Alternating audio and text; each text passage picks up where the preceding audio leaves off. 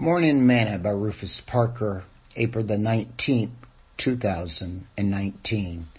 No greater love.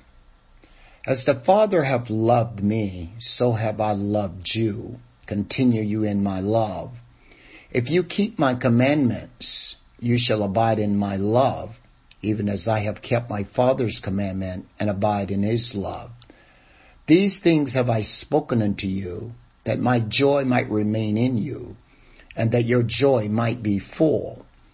This is my commandment, that you love one another as I have loved you.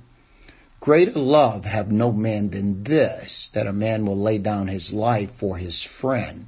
John chapter 15, verse 9 to 13. Today's morsel. Life is the most valuable object we possess. And when a man is willing to lay down that for his friend or his country, it shows the utmost extent of that love. This love for friend has been rarely witnessed. Paul wrote to the church at Rome, "For scarcely for a righteous man will one die, yet prevention for a good man someone even dared to die. But God commended his love towards us, and that while we were yet sinners, Christ died for us." Romans chapter 5, verse 7 and verse 8. Most people are not going to die for you, but Calvary speak of one who did. You will not find any greater love than what Jesus did for us at Calvary. And as Moses lifted up the serpent in the wilderness, even so must the Son of Man be lifted up, that whosoever believeth in him shall not perish, but have eternal life.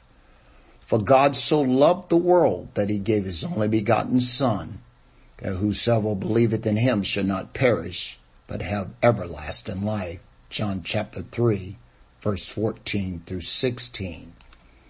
His actions on that hill are what made that day and every day thereafter good, because God was willing to sacrifice his Son so that you and I could live. Greater love we will never find nor experience. Sing this song with me today. I'm so glad that Jesus loves me. Jesus loves me. Jesus loves me. I'm so glad that Jesus loves me. Jesus loves even me.